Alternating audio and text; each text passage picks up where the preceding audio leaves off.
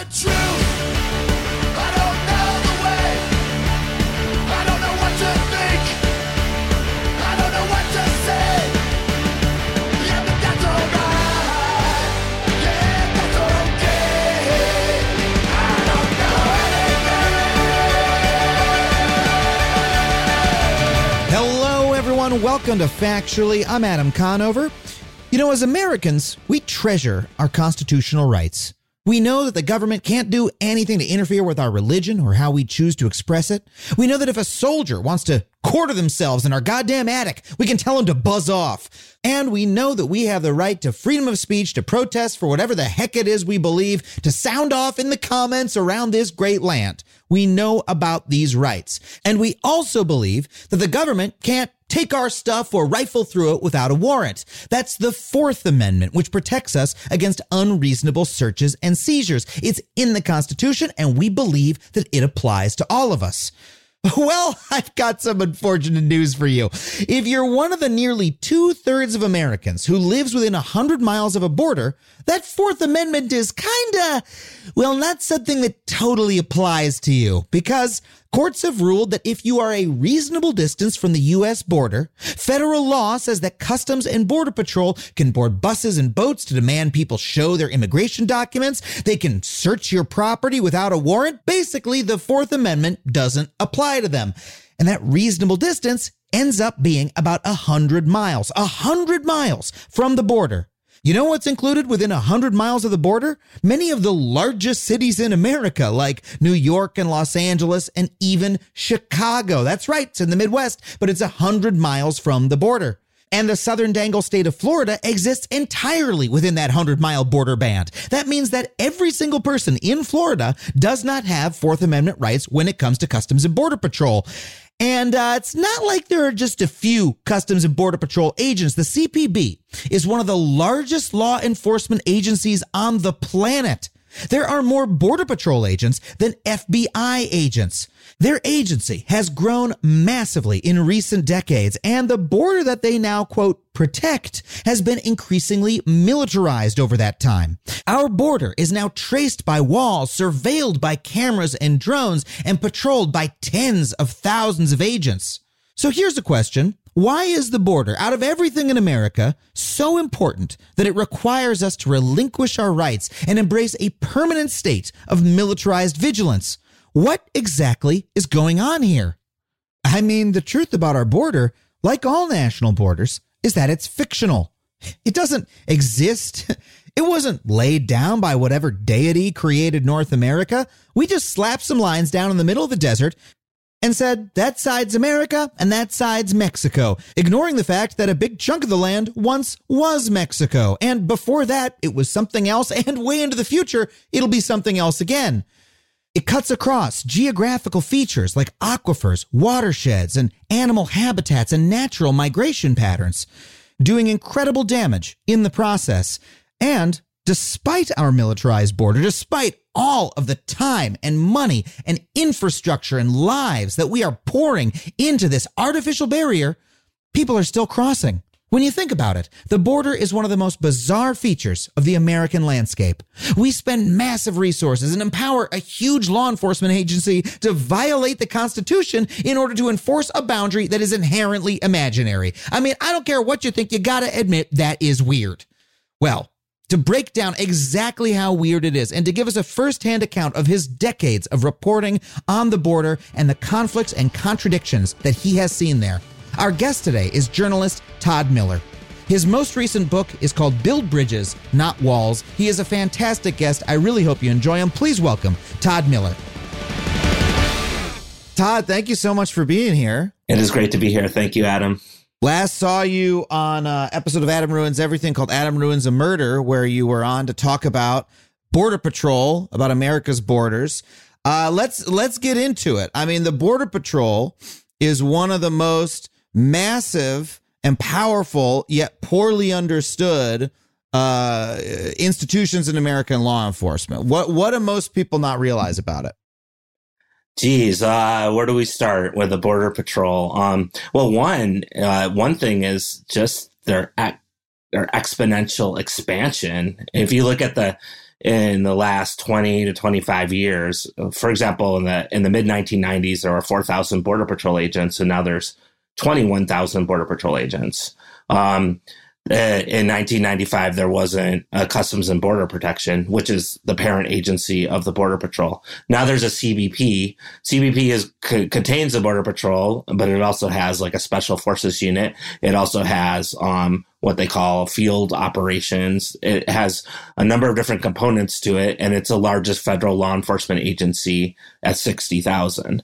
And so we're looking at, just this very dramatic expansion of Border Patrol agents, if you just want to take that statistic alone, over the last, in a very short amount of time, because the Border Patrol themselves formed in 1924. It was 1920. So from 1924 to 1994, there's basically, it grew from maybe 500 agents to 4,000. And then it went from 4,000 to 21,000 now.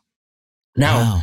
The reason to look at this expansion of the Border Patrol is they don't only work on the actual border, right? So you have the international boundary line. If you look at the international boundary line with Mexico, it's about 2,000 miles long.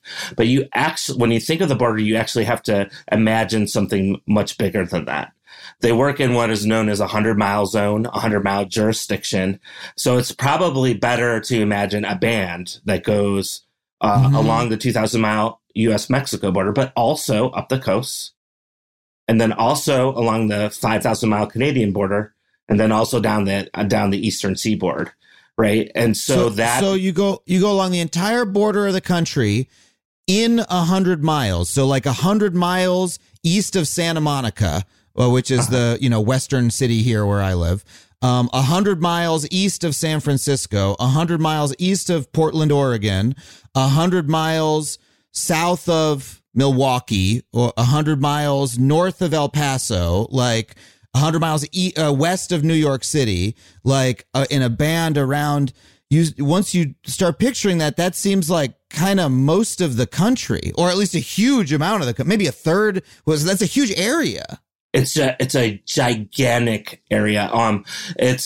If you look at the U.S. population, it's 2/3 of the U.S. population. Approximately 200 million people live in that border jurisdiction. I'm like picturing that's like all of Florida, right? It's Florida. If you're in Florida, you live on the border zone, and the Border Patrol has jurisdiction over where you live. And the state of Maine. Many people don't know that, but the state of Maine is completely in the border zone.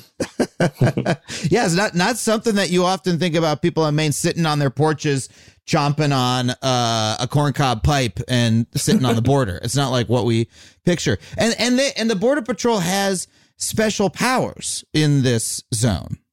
That is correct. Yeah. So that's one of the main things to think about when you are looking at this zone.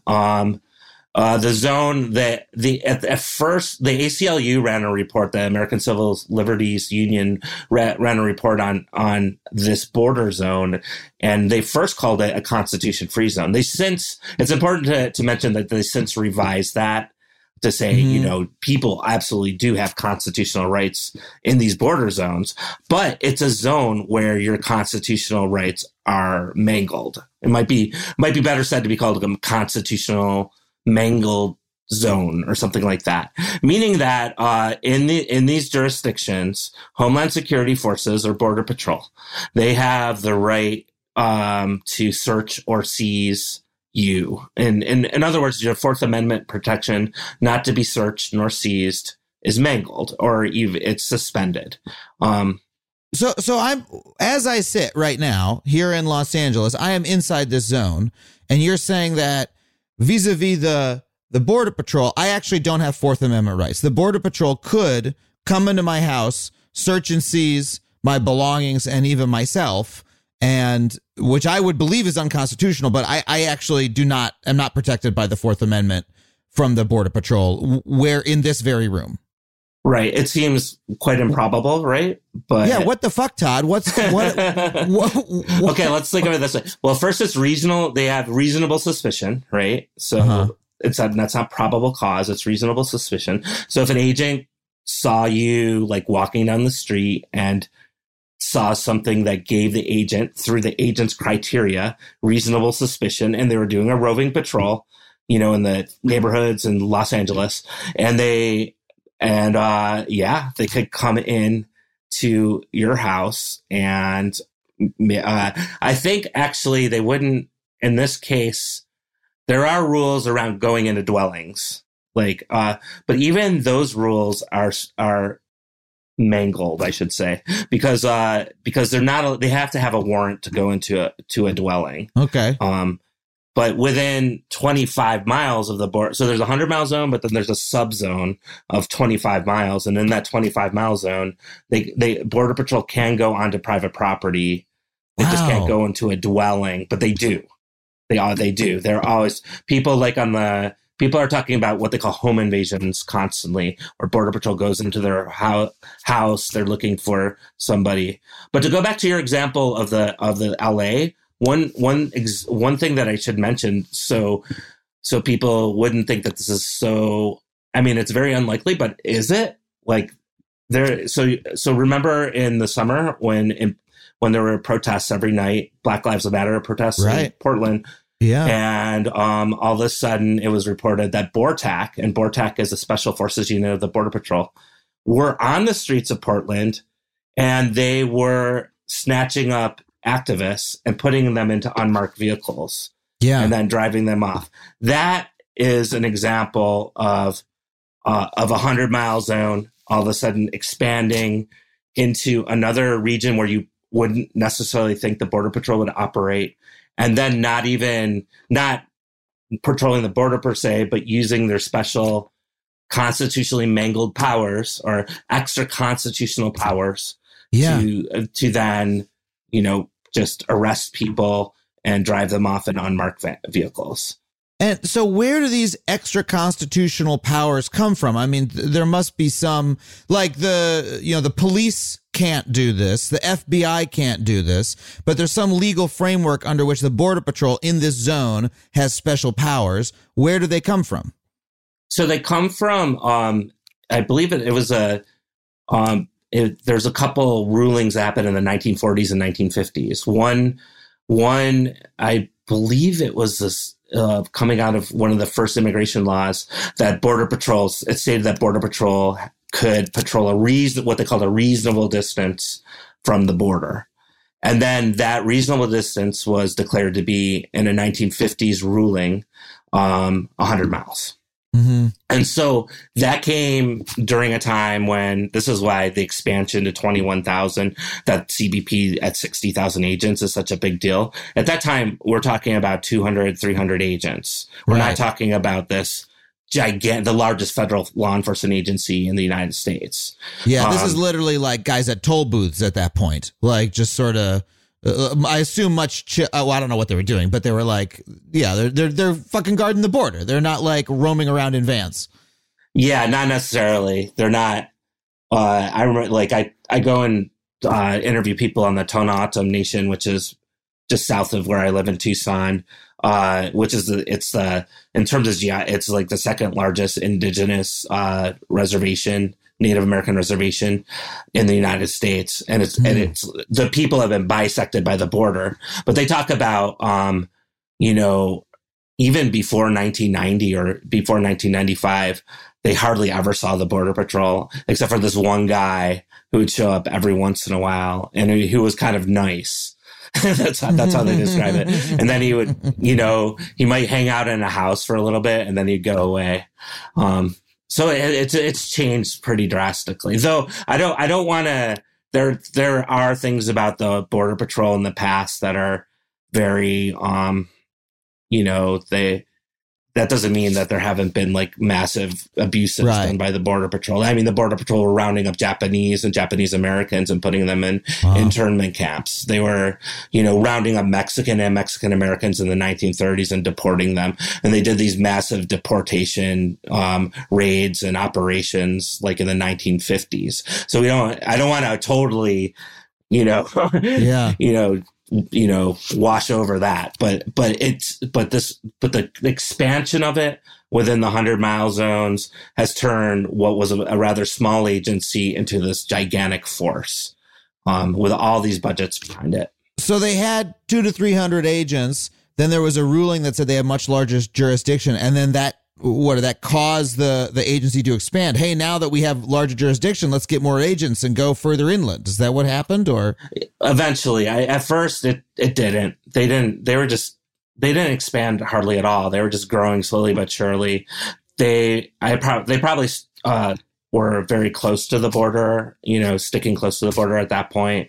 They do checkpoints. They were doing checkpoints. One of the main things you can do in the 100-mile zones that police can't do is put up these checkpoints, really permanent checkpoints, where traffic has to stop, and then you get interrogated by an agent, and they determine whether you can go on or not. Just like the Adam ruins everything episode, right? Yeah, this has become a real flashpoint in the Southwest, right? That the Border Patrol will set up a checkpoint that's between two American cities, like not on a route coming from the border or anything like that. Just like, hey, somewhere in Arizona on a regular old highway, we got a checkpoint stop, and we're going to stop everybody and ask for what ID or what are you doing, or can I pop the trunk and stuff like that. And like, to a lot of Americans, we've been brought up to say, at least white Americans, we've been brought up to say, well, this is unconstitutional. Hold on a second. You can't fucking do this. And then, of course, for non-white Americans, it's like a incredibly potent opportunity for discrimination. Yeah, exactly. It's true. In Arizona, the checkpoints tend to be from the south north. Okay. So anytime any paved road going north from the border, you're going through a second border. You're going through the checkpoints. But there's the one I'm thinking of that really fits what you describe, and there's several of these. Is the one between Las Cruces, and if you know the Interstate 10. And you go through Las Cruces, New Mexico, coming from El Paso, you're going on an east-west highway, right? The I-10. And then you go through a Border Patrol checkpoint, and there it is, on this east-west route. Wow. And all of them. So what the deal is, you pull up. If you're a U.S. citizen, technically you don't have to show identification. That's one of the technicalities. So they're supposed to ask you your citizenship, but while they're asking you your citizenship, they'll do a quick visual inspection. And then we go back to that reasonable suspicion criteria. And within that reasonable suspicion criteria is racial profiling. Of course. Now, and they even, when it was, I think it was in the 2015 or 2014, when the Obama administration was trying to get like racial profiling, trying to extricate it from all the different departments. Mm-hmm. And they went to the Department of Homeland Security, and an official from the Department of Homeland Security, and I'm paraphrasing, but this is quoted in a New York Times article. He said, we depend on, what he said, ethnic profiling. Mm-hmm. So in other words, they admit it, right? They admit that they do racial profiling at these checkpoints, that it's part of their reasonable suspicion criteria. And if so, what happens? You go through. There's a visual inspection. If they deem something about you suspicious, then you're put into secondary inspection. And I've talked to agents about this. They will look at, do you only have one key on your key ring? Are both your hands on the steering wheel? Like, they look at everything. They try to it's almost, and then secondary inspection is really where a lot can happen, including, you'll get interrogated, questioned. They'll take you out of your car. They'll search your entire car from head to toe. They'll tear apart your seats. They'll make you sit on the ground. They might even handcuff you. I've heard horrific stories. I've heard of people being sat on the ground with children with their hands behind their back, and one person saying, "I don't, this. We have children here. We're in the hot sun. It's a summer in Arizona." And that caused the agents to come, pull out a baton, like they were going to hit.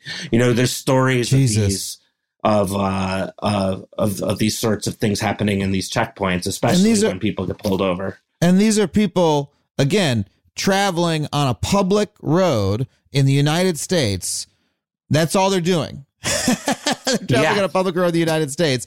And does this happen to American citizens as well? I mean, like it's it's bad enough for it to happen to non-American citizens, but we have this classification in America where we say I'm an American citizen and this can't happen to me, and I think that's a little honestly restrictive. I think we should extend empathy and rights to non-American citizens as well when they're in America. There's many non-American citizens who are important to this country. Even I don't know, it's a basic you have human rights whether or not you're an American citizen, but I think we have an understanding of the egregiousness even more when it's happening to American citizens. Yeah, I would even say in the checkpoints, like non-citizens or people that don't have papers at all avoid the checkpoints. They don't go through the checkpoints. It's part of the scheme that makes people walk around them and go through the desert and that sort of thing. And so when, like the example I just gave was an American citizen.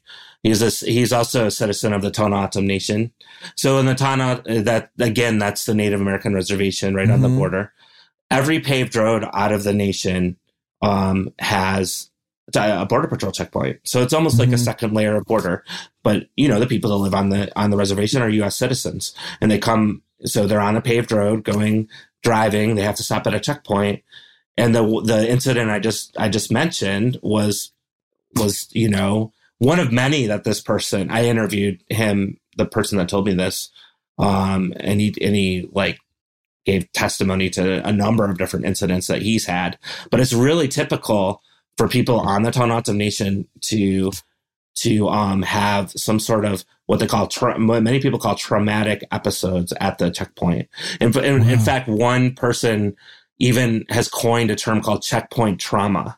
So even approaching the checkpoint because something's happened in the past, or because you've heard of so many people with so many incidents, that you start to like get nervous. And of course, if you're sitting on the ground with your hands cuffed behind your back, in the hot sun with your kids, it happens once and you're just trying to leave your fucking house to get to work or go to the city to see a movie or whatever. Yeah. And that happens to you. Yeah. Your heart's going to pound the next time you pull through there. Absolutely. That would happen.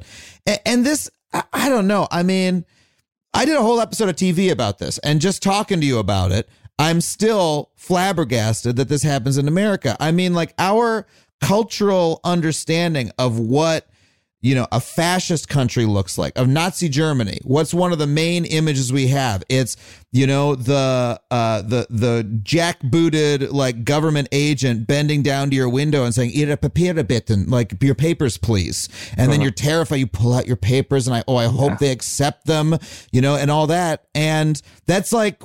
That is what we picture as being un-American, as being the thing that we defeated in World War II. That's in America. We're all about freedom. That's one of the basic things of freedom, is the free ability to move about your own fucking country.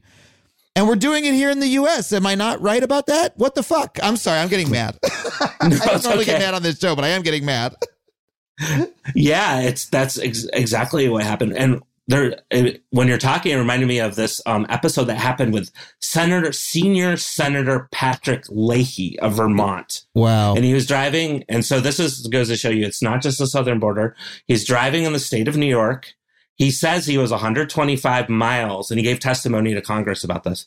He was 125 miles away from the border. So he's outside of the 100-mile zone. So that goes to show you that maybe the 100-mile zone he's kind of near Syracuse, I believe, or Syracuse, New York, or somewhere around there. And he's driving, and there's a border patrol checkpoint. And he's surprised. And he even has a license plate to say he's a senator. And they pull him over. And according to Leahy's testimony, the agent asked him to get out of his car. And then I have to paraphrase. I'm sorry. I wish I used to have this totally memorized. But he said, under whose orders? And then the agent pointed to the gun on his hip. And he said, under whose authority? And the agent pointed to the gun on his hip, and he said, "This is the only authority I need."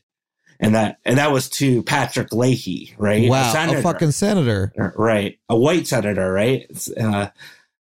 It fits your description.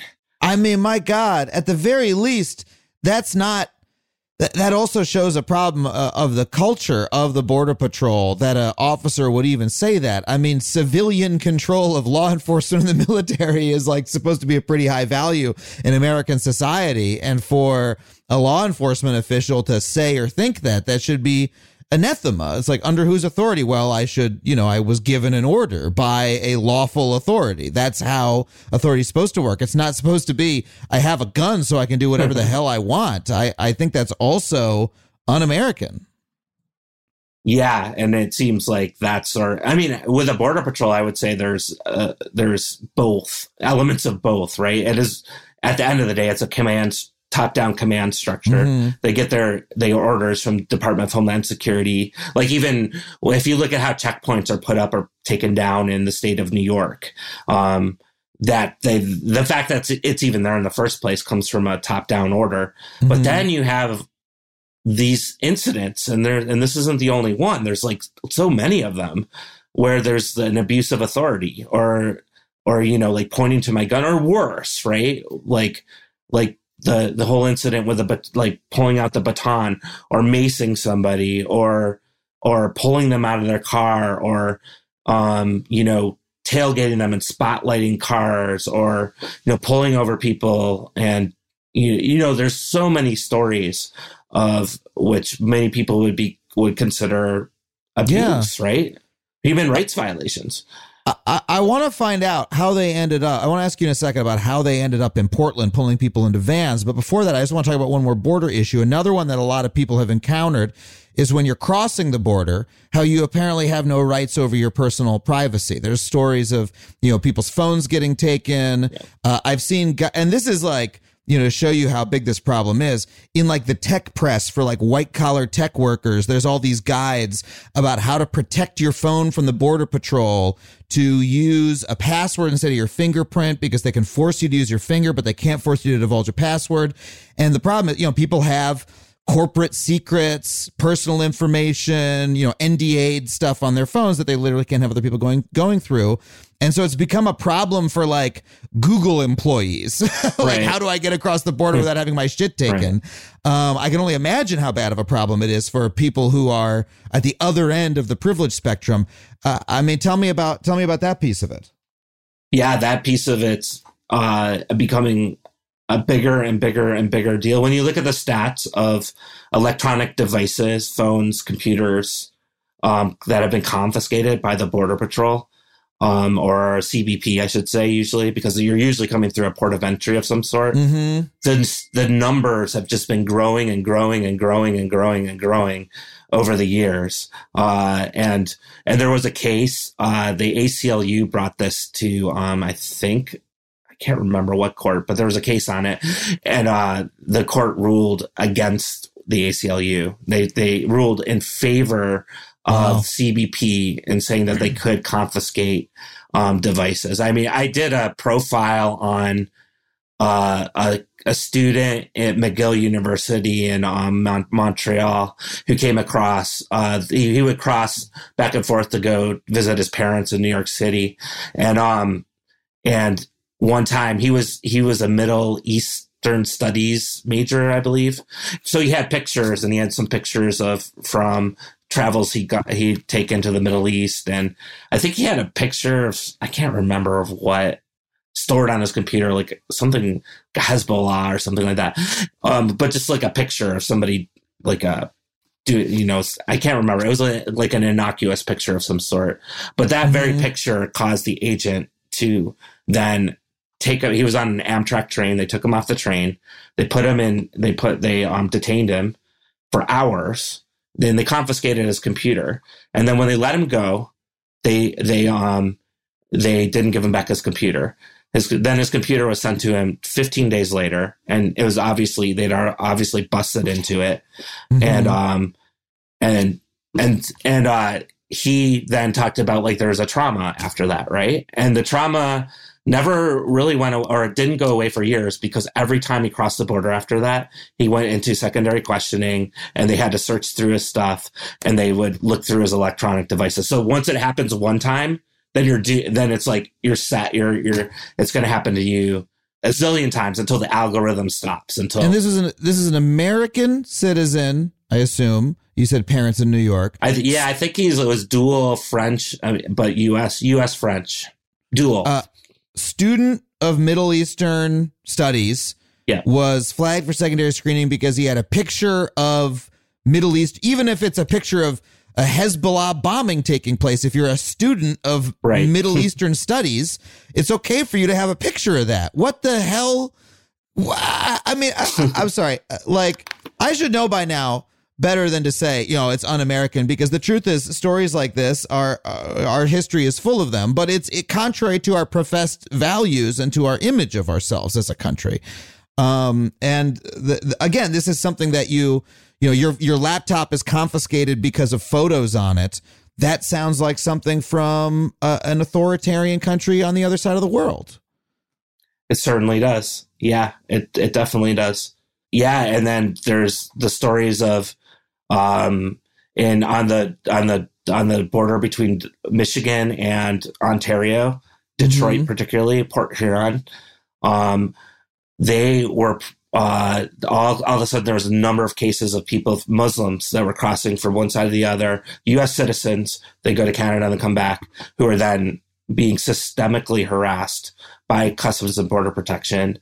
I did interview somebody in this sort of situation. They were brought in this case. He had a grueling story. This was from years ago, so I have to remember, but they went to a conference, I think in Toronto from Port Huron. It was a conference during I think it was right at Christmas, like December 25th, but it was a conference, that they went to, and then they came back, and there was all of a sudden he looked out his window, the car window, and there was all these CBP agents with machine guns, surrounding their car. And they were all brought in and they were interrogated and they were asked all kinds of questions. They were asked questions about where they went to, what they were doing there, what plans did they have, all these things. And at one point, I can't remember exactly, but they put him in a position that was akin to torture. They made him stand and they made him in a stress position as part of the interrogation. And this is Customs and Border Protection. This is going across the border. And that was just one case of, I think, dozens and dozens of cases of U.S. citizens who are Muslim that were going across the Canadian border there, but coming back and facing this sort of discrimination. Well, and so that's all bad enough. How does the Border Patrol, how does the agency end up pulling people into vans in Portland? That doesn't seem to have anything to do with the border. That doesn't seem to, that's if you want to take the most unfavorable view towards those protests, you'd say that's civil unrest, which to me sounds like, I don't know, the National Guard or something. How does, that's what is normally called out for those things. How does the Border Patrol end up doing that? Right. So one, again, the 100-mile zone. Exactly. So they have jurisdiction. They can be there. It's part of the border. Portland, what is it? 60 miles, 70 miles from the coast or something like that. So it's technically in the 100-mile zone. I think the actual international border is 12 miles out to sea. So it's barely in it, but it's there. So there's that. And then, but Border Patrol and in particular, BORTAC. So BORTAC is the name of the unit that was in Portland. Why did tactical things have the stupidest names? BORTAC. Because tactical's in it, we got to make it this dumbass acronym thing. Sorry, go on. Yes, I would agree with your assessment. But yes, so BORTAC is there. They're usually BORTAC. I don't know if you've been following the No More Deaths. No More Deaths is a humanitarian organization that provides clinics for people crossing the border, puts out water, provides humanitarian aid because people are crossing through the desert. Well, they've been raided by Border Patrol. Their camps have been raided by Border Patrol now, at least 4 or 5 times in the last 3 or 4 years. And that's usually BORTAC, right? They're kind of like the what is the word? Like there's special SWAT forces, team. The SWAT team. They come in and do these sort of operations. They also do international trainings, but we can talk about that later if you want. But so they're the ones deployed. They're part. It's not just Border Patrol. They're part of a joint task force. So the federal government sent in a joint task force. So there's other like armed agencies, other forces from DHS. But BORTAC, you know, what are they doing? They're applying what they've learned about the border. They're Border Patrol agents. They're applying all the, you know, they're training from the border. They're bringing the border apparatus, right? Who belongs, who doesn't belong, who can do things, who cannot do things, who's criminal, who's innocent, all those sorts of mentalities of the training of the Border Patrol to Portland to a protest, right? And so basically they're allowed to do that. And plus, I think they would even argue if it wasn't in a 100-mile zone, they would still deploy BORTAC and say that I put money on it that they'd, you know, the 100-mile zone might not even be confining for an operation like that where they were a part of a joint task force. But it wasn't only Portland. Border Patrol is deployed in Washington, D.C. during the Black Lives Matter protests there. Mm-hmm. So there's pictures of that. You can see in this case, it was more just the green uniformed agents. They were on the streets of Washington, D.C. It's amazing because I laugh because I see them all the time in Arizona. They're in forest green uniforms. You know, if you see them in Washington, D.C. walking the streets, it's just out of place, right? And but there they are. And right after the George Floyd killing. And in Minneapolis, this isn't BORTAC, but CBP sent their drones over Minneapolis directly after the George Floyd killing in like early June. And they were doing surveillance operations as part of. So those are just three recent examples of how, you know, this expand. It's like there's the border and all this kind of suspended constitution and, you know, these violations. And then it just expands, right? It goes everywhere. It's almost like the border becomes a proving ground. And what causes this expansion? And we got to take a break in a second, but I just want to understand this piece of it. What causes this expansion? And also what to me seems like lawlessness, like, an agent saying this is all the authority I need, or, you know, ununiformed agents in unmarked vans just picking people up. I'm like, well, hold on a second. Like, I don't think that other agencies do. I don't think the Secret Service is going around hustling people to unmarked vans. They all wear suits and they take their orders from the president. You know what I mean? And they deal with counterfeiting or whatever. It's like pretty strict about like what it is that they do. But the Border Patrol, you're just constantly hearing stories where you're like, I don't think that's what the Border Patrol is for. And I don't think it's legal for them. What's going on? You know, like what is causing this sort of explosion in mandate and jurisdiction and dodgy behavior? Yeah, I mean, in a way, that sort of behavior is what they do. I mean, on the borderlands, when they come across a group of unauthorized people crossing the border, they snatch them up and put them up into vans and detain them and pretty much disappear them at times. Right? That's what they do. So they just bring what they're already doing into other places, and then this sort of extra constitutional powers they have. They're not like, again, they're not confined to the Constitution. I remember I interviewed somebody in that CBP headquarters in Washington, D.C. And we got onto this topic, and he started talking about the Fourth Amendment, and he told me exactly, we are exempt from the Fourth Amendment. Exempt from, I mean, it's not even the Fourth Amendment, even there's mangled or it's kind of works sometimes. He said, we're exempt from it. It's already been shown that. And so there's this idea that they can do things that other agencies cannot do. Todd, this is very bad for the largest law enforcement agency in the country to say, we as an entire agency are exempt from the Fourth Amendment, which is the amendment against unlawful search and seizure, correct? Yes. That's bad. For the largest law enforcement agency in the country to believe that about itself and for it to be true to an extent. Yeah, it's both, right?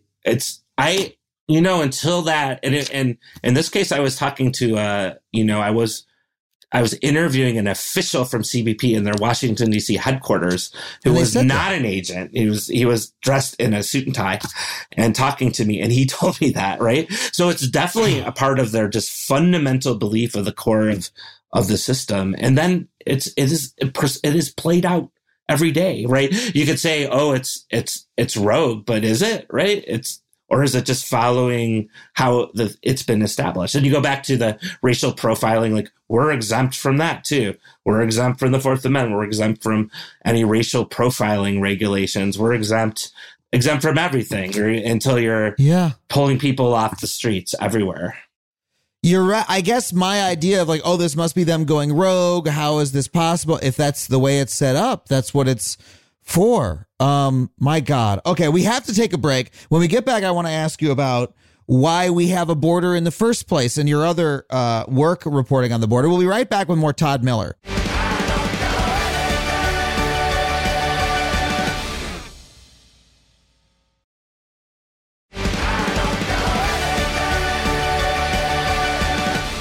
Okay, we're back with Todd Miller. That was just an epic first half we had about the Border Patrol, but you've been reporting about the border for 20 years. You have a new book out or coming out. And you're starting to ask yourself the question, my understanding is, of why we even have a border when the effects of it are so dire. Can you tell me about that a little bit? Yeah, I mean, it's the new book starts out when I was driving in the borderlands, actually in the Tohono O'odham Nation, about 20 miles, 10, 15, 20 miles north of the border. And I was driving down this dirt road. And I just came from a mountaintop, and this mountaintop was one of those like beautiful views. And you're so close to the border, but all of a sudden you just couldn't see the border. The border was just non-existent from this vantage point. So I'm coming down this mountain, having this like, wow, feeling. And then I'm driving down this dirt road, and all of a sudden a person came out of the desert. So I'm driving through the Sonoran Desert. People who are familiar with the Sonoran Desert know it's like very hot. It's in the summertime, September. Mm-hmm.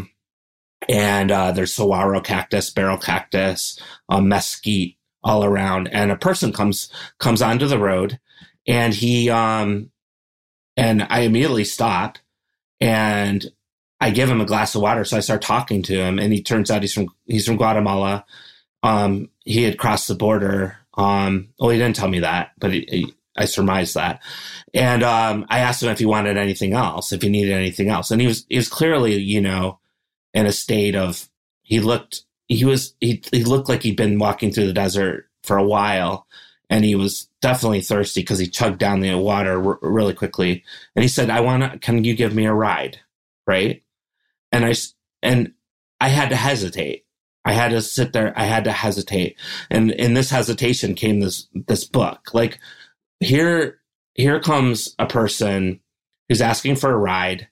In any case, of course you're going to give somebody who looks like they're about to die of thirst a ride. Yeah. And I knew at the same time I was in this border zone, the one that we just described, the one that's just filled with Border Patrol agents. Those 21,000 agents are all, they're all around. They have drones, if they could be watching from the sky. They have surveillance towers that can have cameras that can see 7 miles away. They have motion sensors. They have the helicopters. And the motion sensors, if you step on one of them, it'll go in a command center. The command center will get angle their cameras to where you are. So I knew I was in this like huge surveillance apparatus right in the middle of it, even though it was at the same time, I was out in the middle of the desert. And I had to think I had to think all these things because if I were to give him a ride, then from this place to another place, it would be a felony. Mm. If they caught me, it would be a felony. Really? So yeah. that so one of the rule, like I can give them a glass, according to the humanitarian aid kind of setup, you can give a person food, you can give them water, but if you further their presence in the United States, you're doing an act of smuggling, thus you are, it's a felony.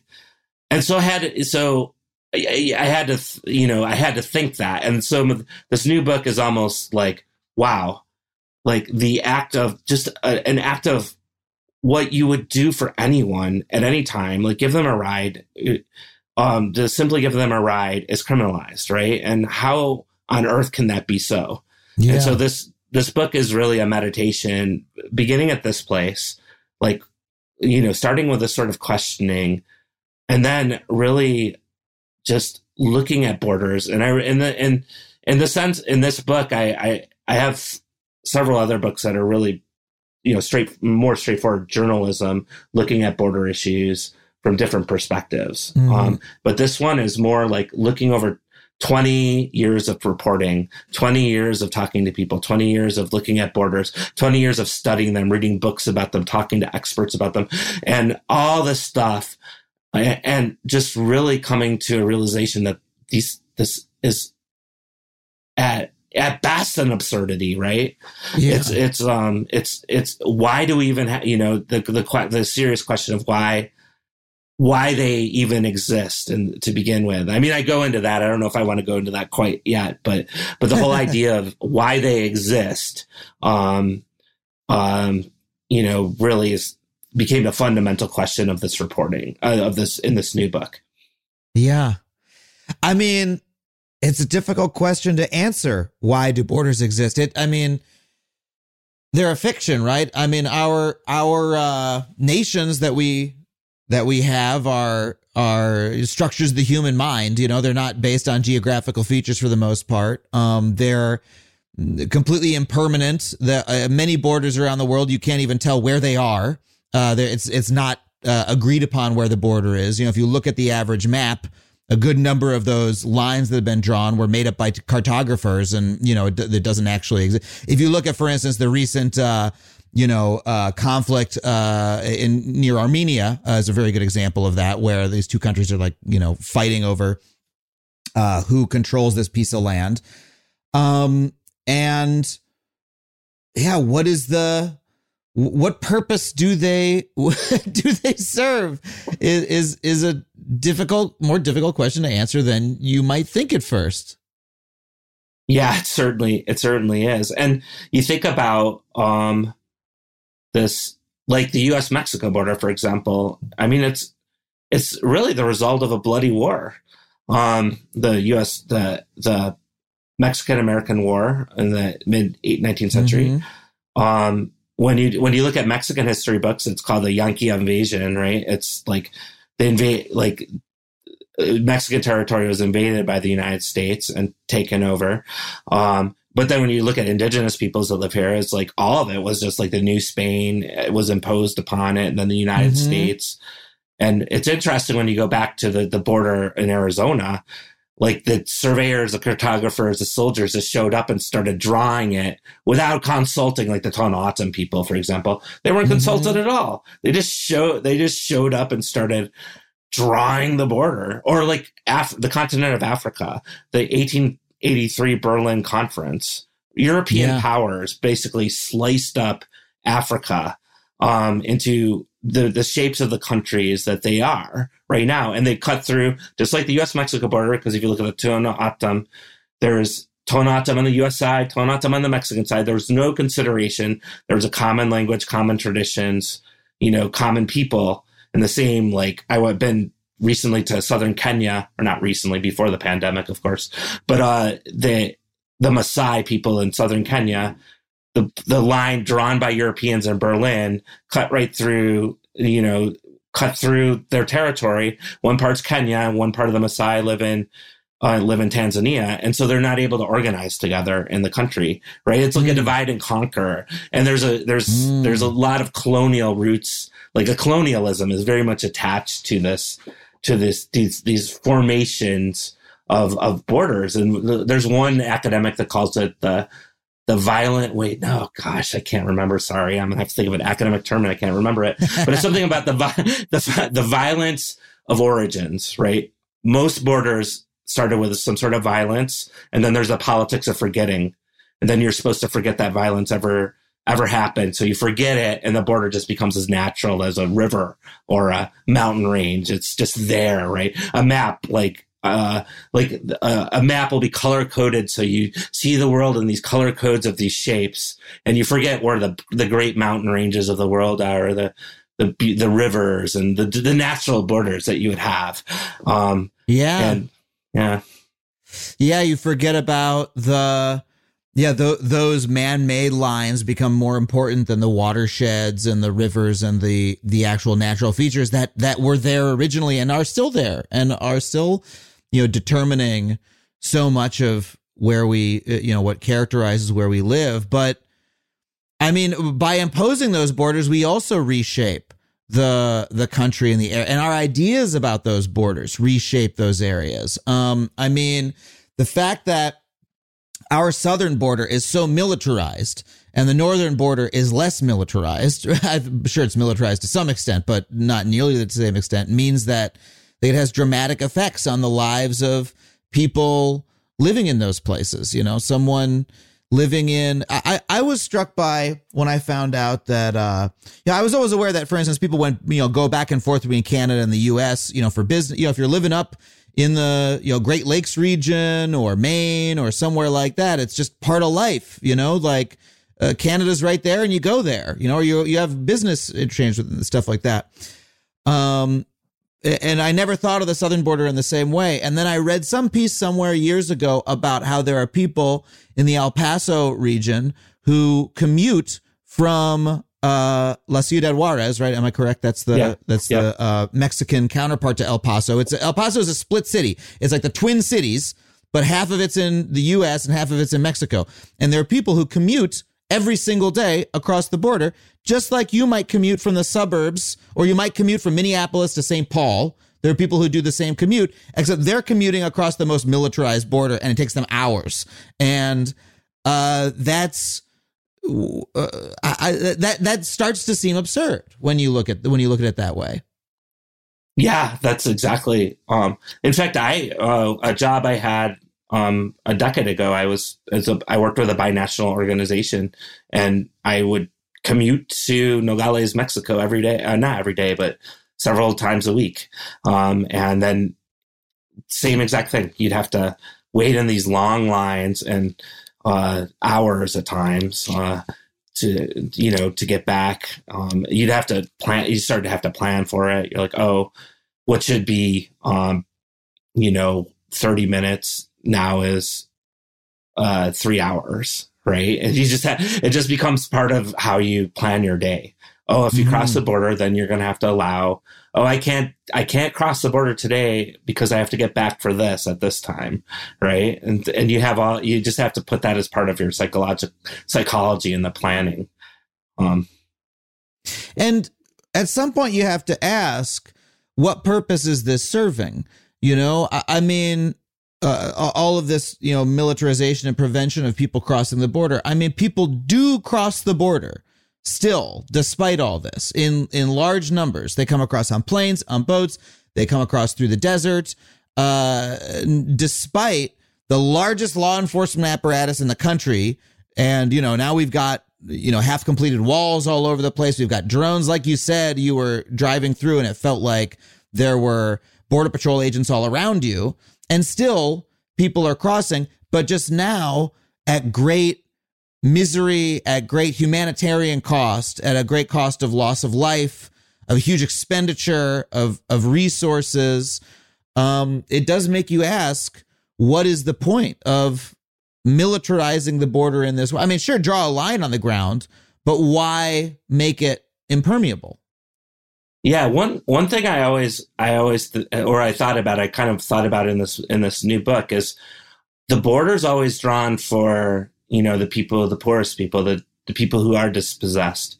It's not drawn for, the Border Patrol doesn't exist, for example, for the mining company. Like the mining company from the United States that goes to Zacatecas in Mexico and takes over a whole community and uses their water supply and drops cyanide in it. And all this. There's no checkpoint for them. There's no agent stopping that company's executives saying, hold on a second.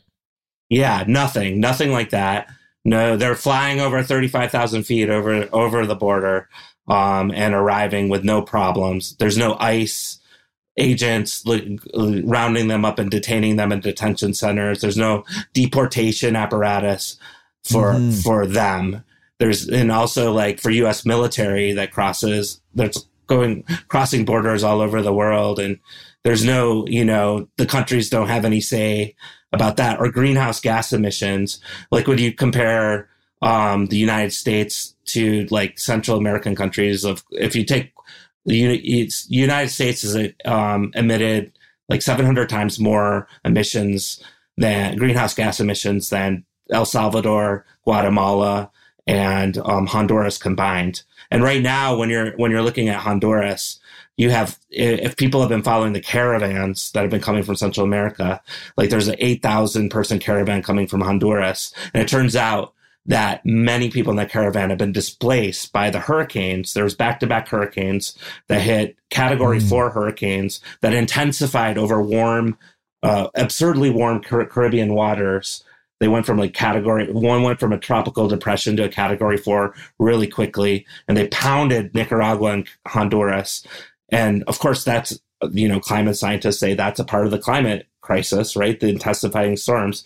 And now people's houses are flooded in all these communities, and they're in this caravan and they're heading north. And so you look at the greenhouse gas emissions from the United States across borders and affect people in other places all the time. Right. Compared to like those in Honduras, which is just like a fraction. It's our greenhouse gas emissions that are causing hurricanes to become more extreme and more frequent. Right, exactly. And then you start thinking, whoa, if what is this border like? What questions are what questions are officials asking to put this border or to militarize this border? Right? You're trying to stop displaced people? I mean, so you put up a border? Like if you look, like some of the research I did for one of my books was looking into climate change and finding out there's all kinds of documents, of course, in the Pentagon, but also in DHS, which is following the Pentagon's lead, about the future, about people being displaced due to climate, what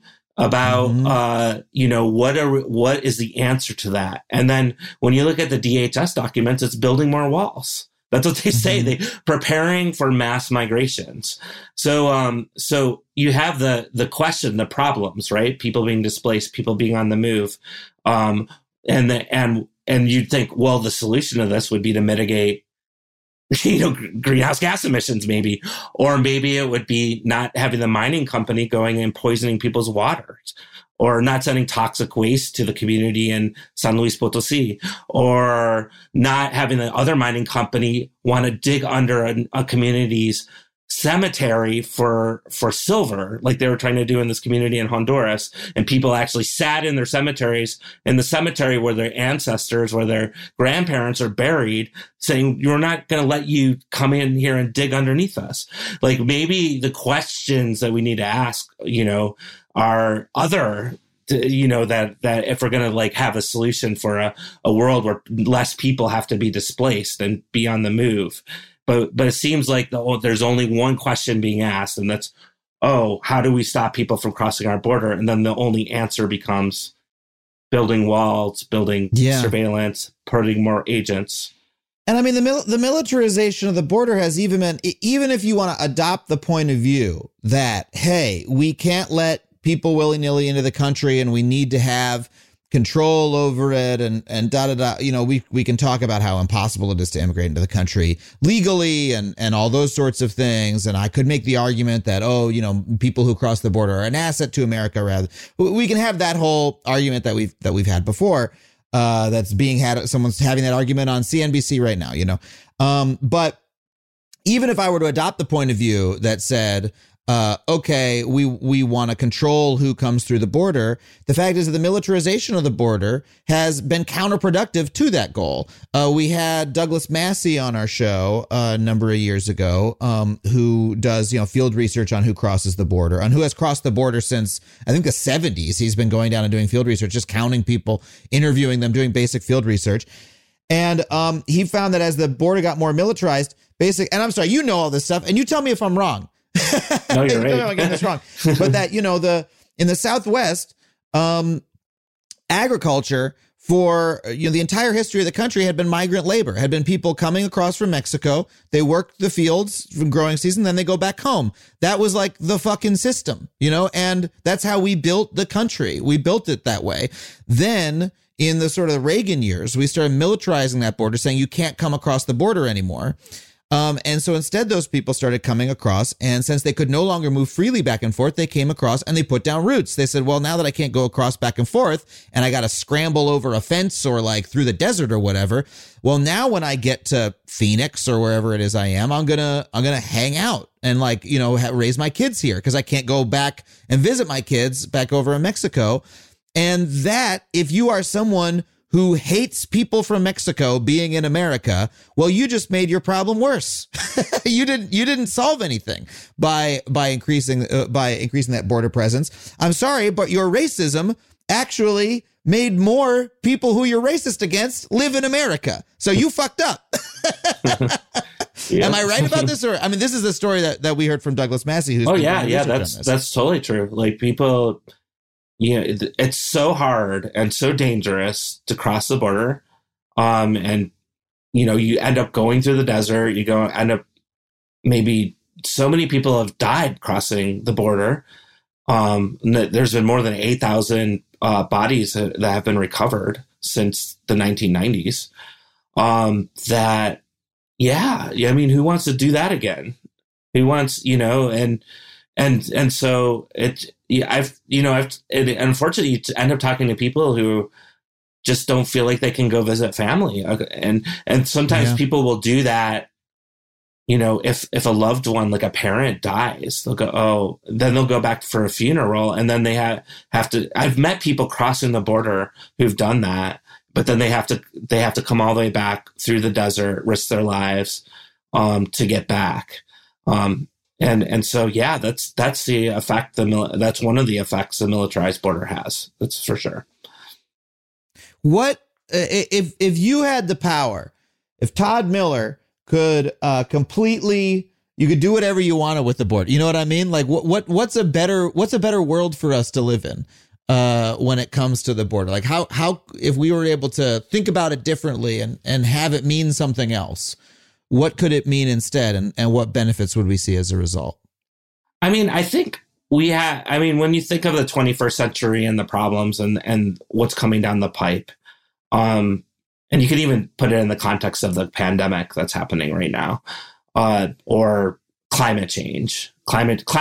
Like people are saying, you think this pandemic is bad? Well, that's just like the appetizer for what's being predicted as far as the climate crisis that's going to hit this planet more. It's already hitting this planet, right? We can talk about what's going on in Texas right now, or any number of things at any time, right? But like when you think about the threat, like when you have the borders the way they are, what is being told to us as the threat is somebody coming across from another place, across that wall. Oh, on the other side of those train tracks, that person's going to come and get you, right? That's what you're told. You're constantly told. It's definitely not creating a solidarious world, right? It's creating a world of divisions, us versus them.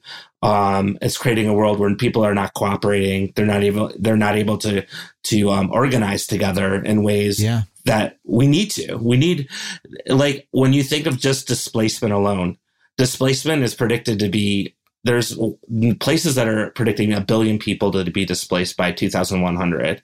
Like this idea that a world on the move, with sea level rise alone, I think, whole coastal cities are going to become uninhabitable, and people are going to have to move from one place to another, and livelihoods are going to be lost.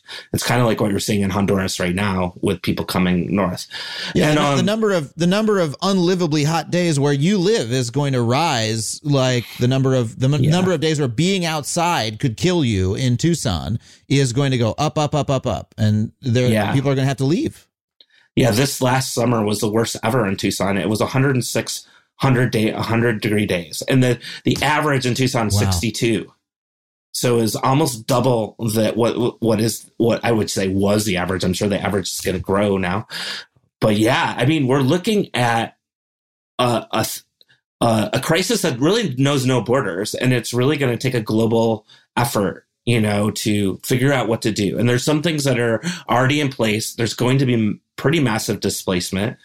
And this idea of dividing into sections where some people are allowed and some people are not, some people are included and some people are not, along racial divisions, right? Because you look at those borders and they're often these racial divisions.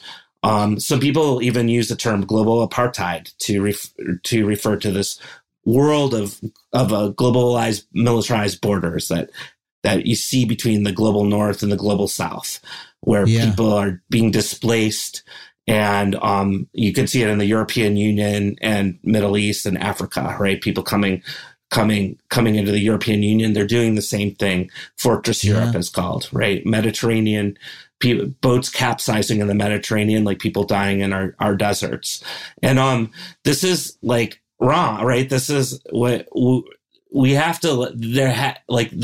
The world is forcing us to think of contemplating doing things differently, and that I think might mean organizing ourselves differently. It's like there's so many things. Like the pandemic right now needs a global response. Like all the talk about the strains now, it doesn't even matter. Like they could go completely away in the United States, but if there's a strain coming from wherever, right? Yeah.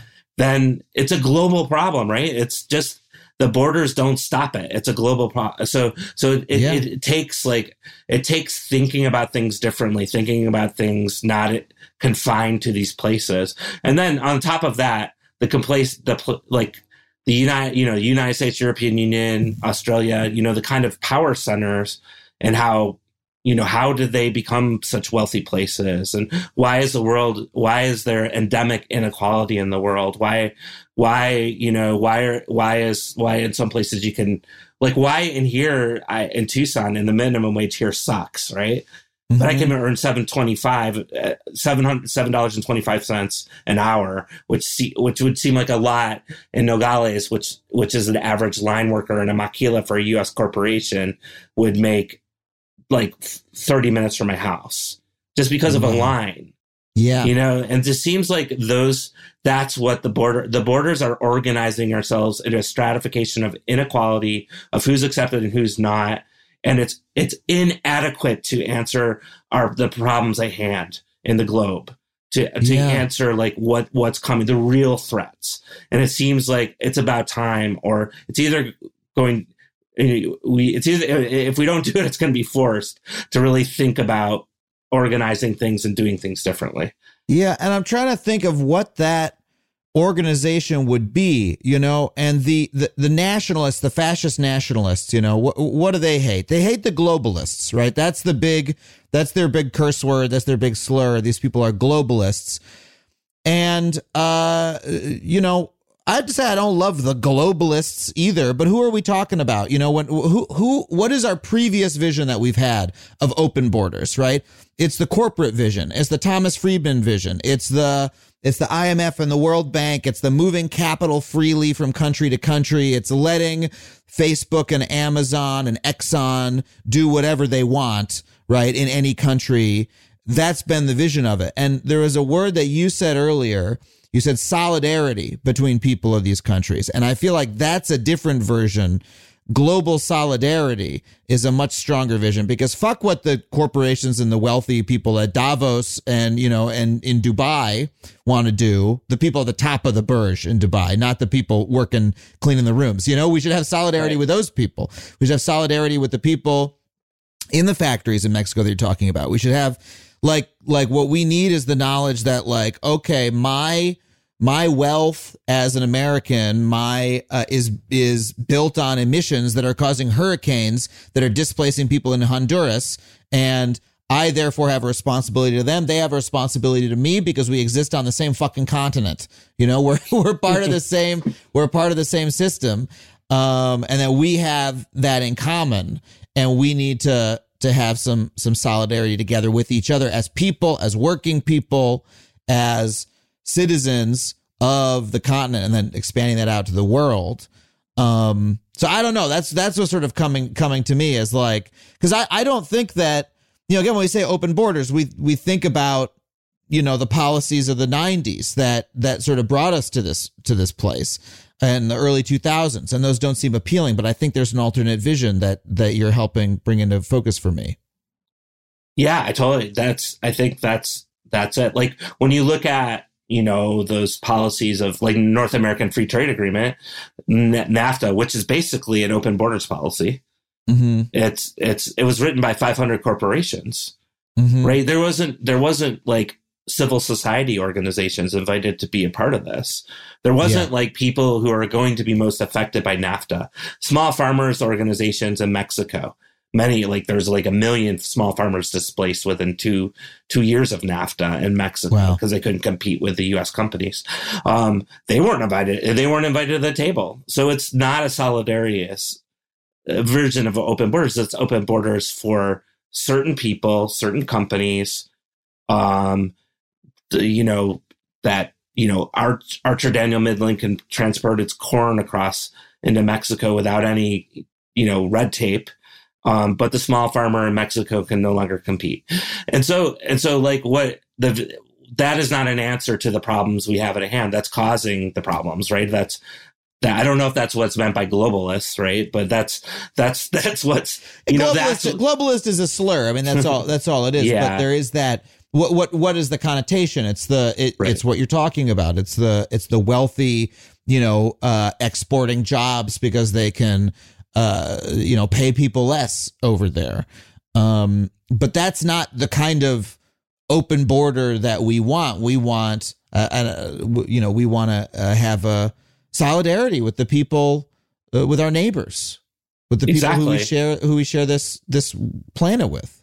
Exactly. Like, why can't, I mean, I do, but why is it stop? Why is it an impediment for me to go across Nogales and meet with people and organize with those people and understand we live in the same place, right?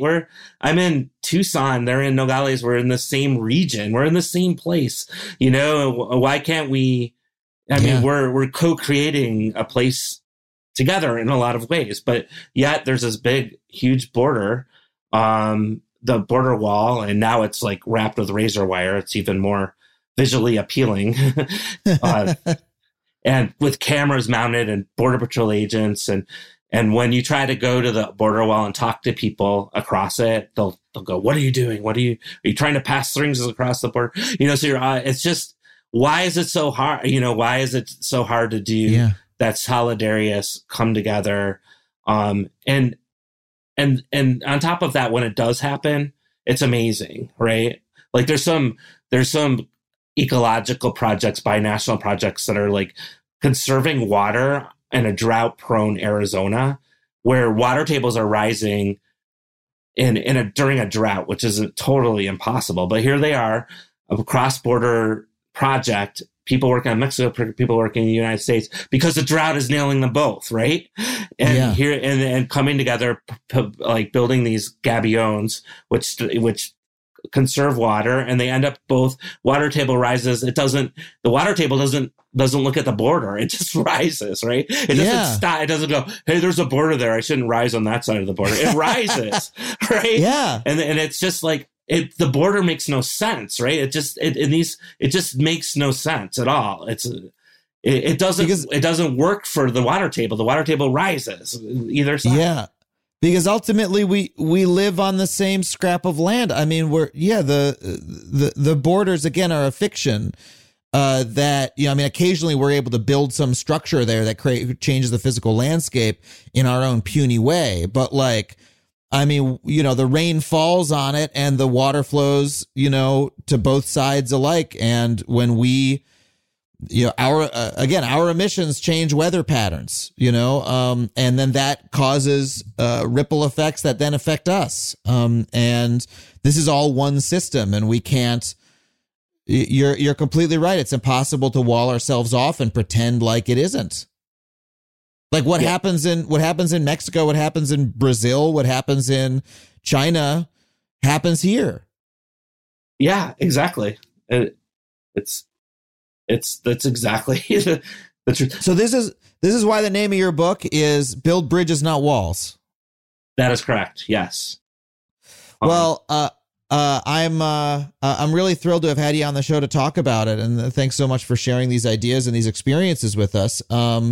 And yeah, I mean, people can is the book out now? The book will be out the end of March. People can pre-order. It's at City Lights. City Lights is the publisher, so you can pre-order at City Lights, but it will be out at the end of March. Wonderful. Todd, thank you so much for coming on the show to talk to us about it. Really appreciate you. It was my pleasure, Adam. Thank you for having me.